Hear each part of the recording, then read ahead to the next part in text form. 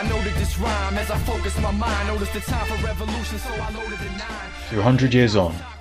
This year marks the 200th anniversary of the birth and the 125th anniversary of the death of Friedrich Engels, the co-founder, along with Karl Marx, of scientific socialism, and one of the great teachers of the modern proletariat. The name and contribution of this great revolutionary fighter and teacher of the proletariat should be known to every worker, in recognition of his colossal contribution to the cause of the working class, to honour his memory, and to propagate the revolutionary content of the ideas of this self-depreciatingly modest genius. We are publishing here the article that Comrade Lenin wrote on the occasion of Engels' death in 1895. What a torch of reason ceased to burn, what a heart ceased to beat. On the 5th of August, 1895, Friedrich Engels died in London, after his friend Karl Marx, who died in 1883. Engels was the finest scholar and teacher of the modern proletariat in the whole civilized world.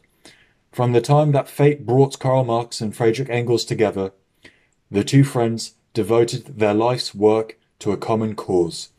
And so, to understand what Friedrich Engels has done for the proletariat, one must have a clear idea of the significance of Marx's teaching and work for the development of the contemporary working class movement.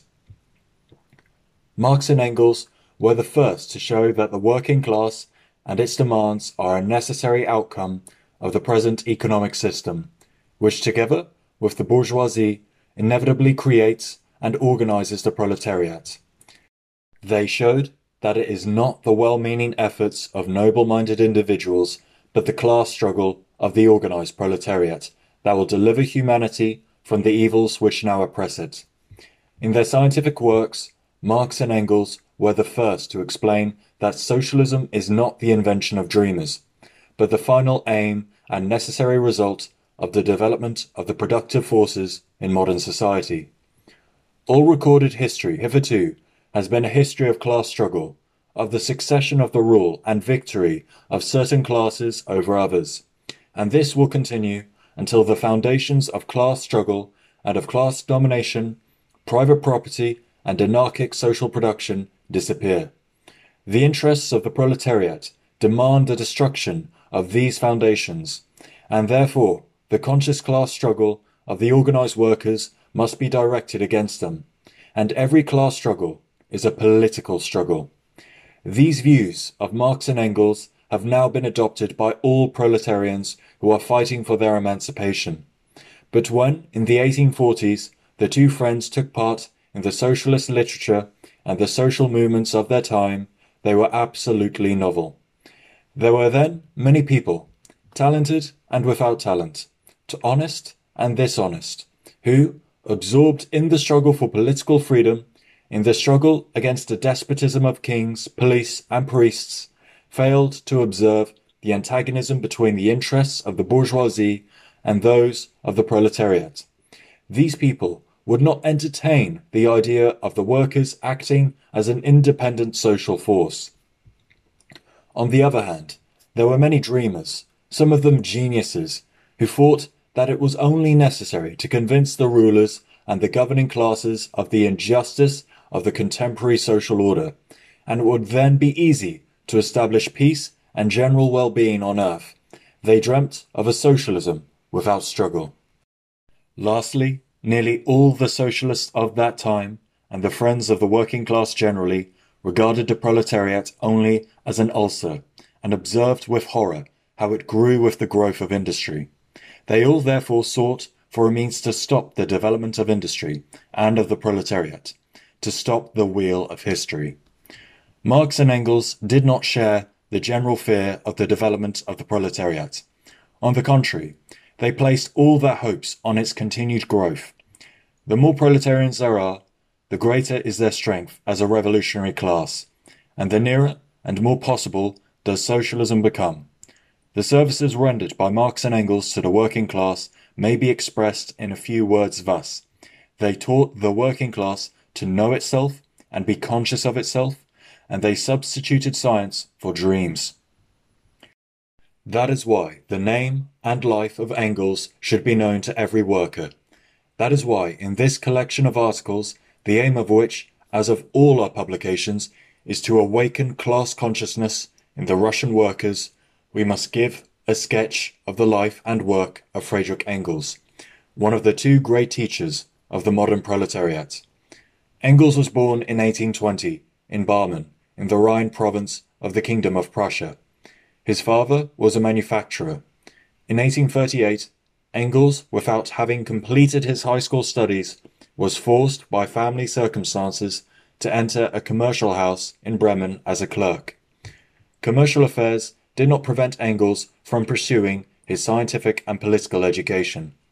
He had come to hate the autocracy and the tyranny of the bureaucrats. While still at high school, the study of philosophy led him further. At that time, Hegel's teaching dominated German philosophy, and Engels became his follower. Although Hegel himself was an admirer of the autocratic Prussian state, in whose service he was as a professor at Berlin University, Hegel's teachings were revolutionary. Hegel's faith in human reason and its rights, and the fundamental thesis of Hegelian philosophy that the universe is undergoing a constant process of change and development, led some of the disciples of the Berlin philosopher, those who refused to accept the existing situation, to the idea that the struggle against this situation, the struggle against existing wrong and prevalent evil, is also rooted in the universal law of eternal development. If all things develop, if institutions of one kind give place to others, why should the autocracy of the Prussian king or of the Russian Tsar, the enrichment of an insignificant minority at the expense of the vast majority, or the domination of the bourgeoisie over the people, continue forever? Hegel's philosophy spoke of the development of the mind and of ideas. It was idealistic. From the development of the mind, it deduced the development of nature, of man, and of human social relations. While retaining Hegel's idea of the eternal process of development, Marx and Engels rejected the preconceived idealist view. Turning to life, they saw that it is not the development of mind that explains the development of nature, but that, on the contrary, the explanation of mind must be derived from nature, from matter. Unlike Hegel and the other Hegelians, Marx and Engels were materialists, regarding the world and humanity materialistically. They perceived that just as material causes underlie all natural phenomena, so the development of human society is conditioned by the development of material forces, the productive forces. On the development of the productive forces depend the relations into which men enter with one another in the production of the things required for the satisfaction of human needs, and in these relations lies the explanation of all the phenomena of social life, human aspirations, ideas, and laws. The development of the productive forces creates social relations based upon private property. But now we see that this same development of the productive forces deprives the majority of their property and concentrates it in the hands of an insignificant minority. It abolishes property, the basis of the modern social order. It itself strives towards the very aim which the socialists have set themselves. All the socialists have to do is to realize which social force, owing to its position in modern society, is interested in bringing socialism about, and to impart to this force the consciousness of its interests and of its historical task. This force is the proletariat.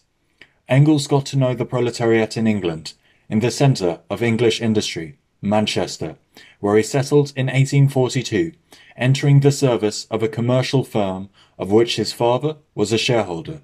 Here, Engels not only sat in the factory office, but wandered about the slums in which the workers were cooped up, and saw their poverty and misery with his own eyes. But he did not confine himself to personal observations. He read all that had been revealed before him about the condition of the British working class, and carefully studied all the official documents he could lay his hands on. The fruit of these studies and observations was in the book which appeared in 1845, The Condition of the Working Class in England.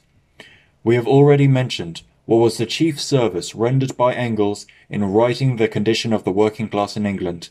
Even before Engels, many people had described the sufferings of the proletariat and had pointed to the necessity of helping it. Engels was the first to say that the proletariat is not only a suffering class, that it is, in fact, the disgraceful economic condition of the proletariat that drives it irresistibly forward and compels it to fight for its ultimate emancipation. And the fighting proletariat will help itself. The political movement of the working class will inevitably lead the workers to realize that their only salvation lies in socialism. On the other hand, socialism will become a force only when it becomes the aim of the political struggle of the working class. Such are the main ideas of Engels's book on the condition of the working class in England, ideas which have now been adopted by all thinking and fighting proletarians, but which at the time were entirely new. These ideas were set out in a book written in absorbing style and filled with the most authentic and shocking pictures of the misery of the English proletariat. The book was a terrible indictment of capitalism and the bourgeoisie and created a profound impression. Engels's book began to be quoted everywhere as presenting the best picture of the condition of the modern proletariat. And, in fact, neither before 1845 nor after has there appeared so striking and truthful a picture of the misery of the working class. It was not until he came to England that Engels became a socialist. In Manchester, he established contacts with people active in the English labour movement, and, at the time, he began to write for English socialist publications. In 1844, while on his way back to Germany, he became acquainted in Paris with Marx, with whom he had already started to correspond. In Paris, under the influence of the French socialists and French life, Marx had also become a socialist. Here, the friends jointly wrote a book entitled The Holy Family, or Critique of Critical Critique. This book, which appeared a year before The Condition of the Working Class in England, and the greater part of which was written by Marx, contains the foundations of revolutionary materialist socialism, the main ideas of which we have expounded above. The Holy Family is a facetious nickname for the Bauer brothers, the philosophers and their followers. These gentlemen preached a criticism which stood above all reality, above parties and politics, which rejected all practical activity, and which only critically contemplated the surrounding world and the events going on within it. These gentlemen, the Bauers, looked down on the proletariat as an uncritical mass. Marx and Engels vigorously opposed this absurd and harmful tendency. In the name of a real human person, the worker, trampled down by the ruling classes and the state, they demanded not contemplation, but a struggle for a better order of society. They, of course, regarded the proletariat as a force that is capable of waging this struggle and that is interested in it. Even before the appearance of the Holy Family, Engels had published in Marx's and Rouge's Deutsch-Französische Jahrbucher his critical essays on political economy, in which he examined the principal phenomena of the contemporary economic order from a socialist standpoint, regarding them as necessary consequences of the rule of private property. Contact with Engels was undoubtedly a factor in Marx's decision to study political economy, the science in which his works have produced a veritable revolution. From 1845 to 1847, Engels lived in Brussels and Paris, combining scientific work with practical activities among the German workers in Brussels and Paris. Here, Marx and Engels established contact with the secret German Communist League, which commissioned them to expound the main principles of the socialism they had worked out. Thus arose the famous Manifesto of the Communist Party of Marx and Engels, published in 1848. This little booklet is worth whole volumes. To this day, its spirit inspires and guides the entire organized and fighting proletariat of the civilized world.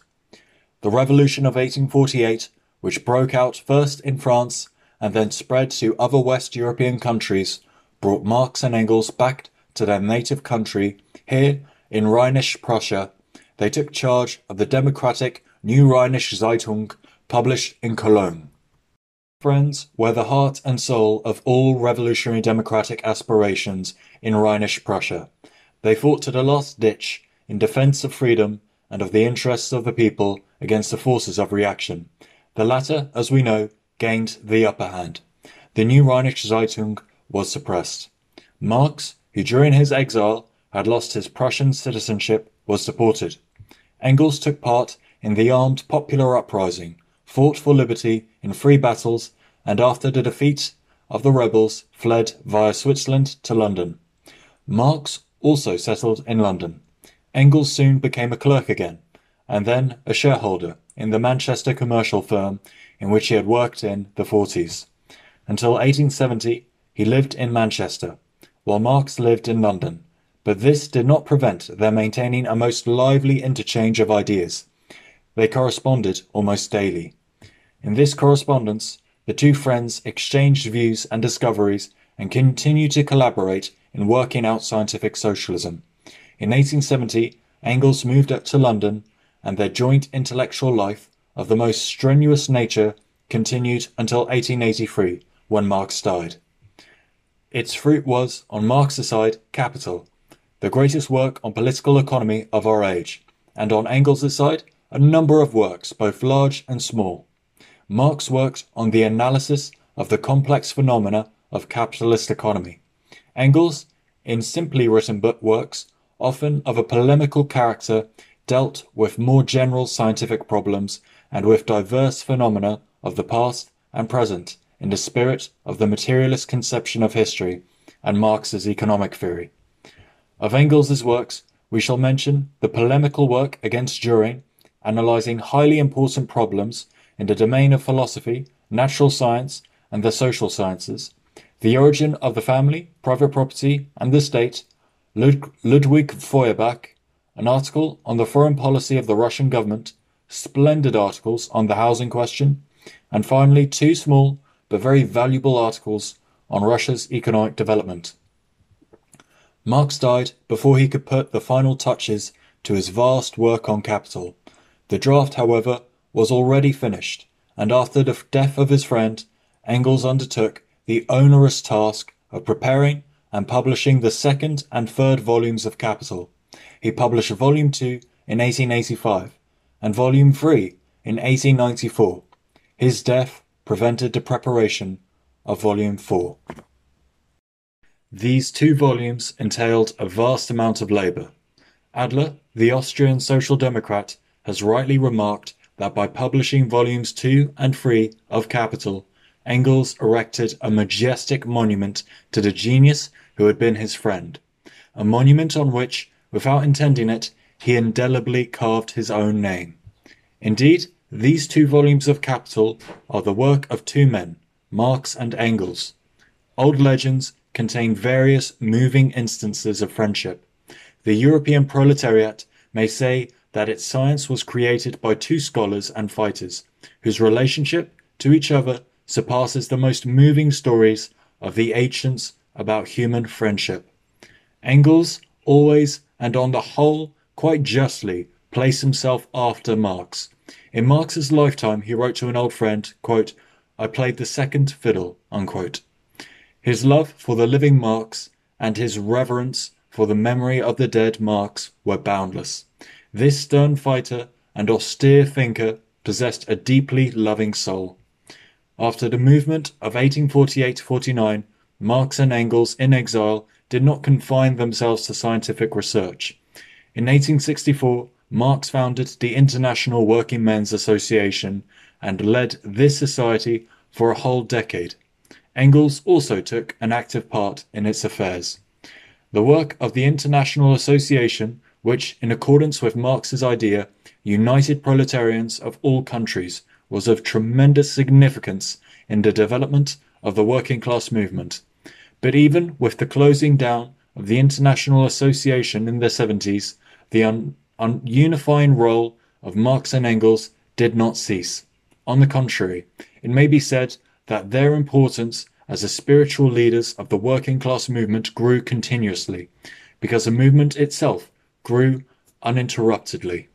After the death of Marx, Engels continued alone as the counsellor and leader of the European socialists. His advice and directions were sought for equally by the German socialists, whose strength, despite government persecution, grew rapidly and steadily, and by representatives of backward countries such as the Spaniards, Romanians, and Russians, who were obliged to ponder and weigh their first steps.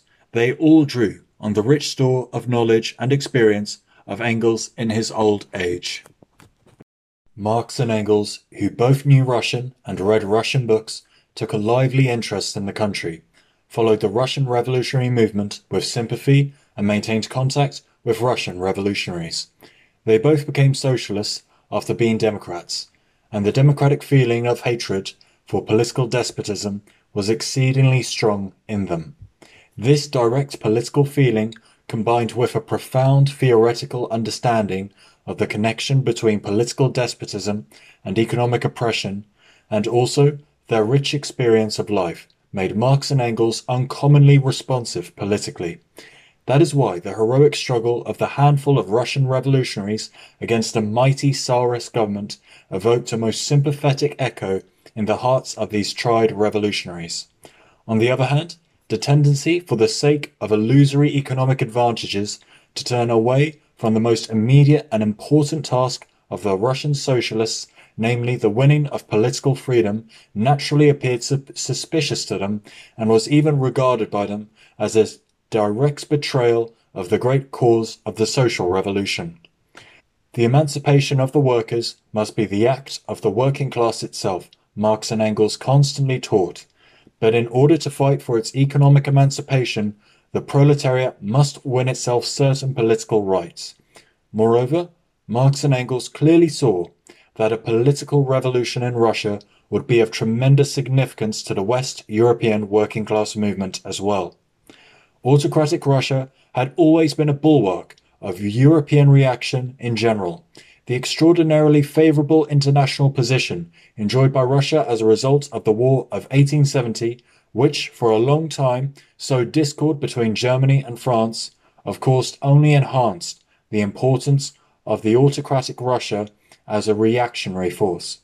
Only a free Russia, a Russia that had no need either to oppress the Poles, Finns, Germans, Armenians, or any other small nations, or constantly to set France and Germany at loggerheads, would enable modern Europe, rid of the burden of war, to breathe freely, would weaken all the reactionary elements in Europe, and strengthen the European working class. That was why Engels ardently desired the establishment of political freedom in Russia, for the sake of the progress of the working class movement in the West as well. In him, the Russian revolutionaries have lost their best friend. Let us honour the memory of Friedrich Engels, a great fighter and teacher of the proletariat.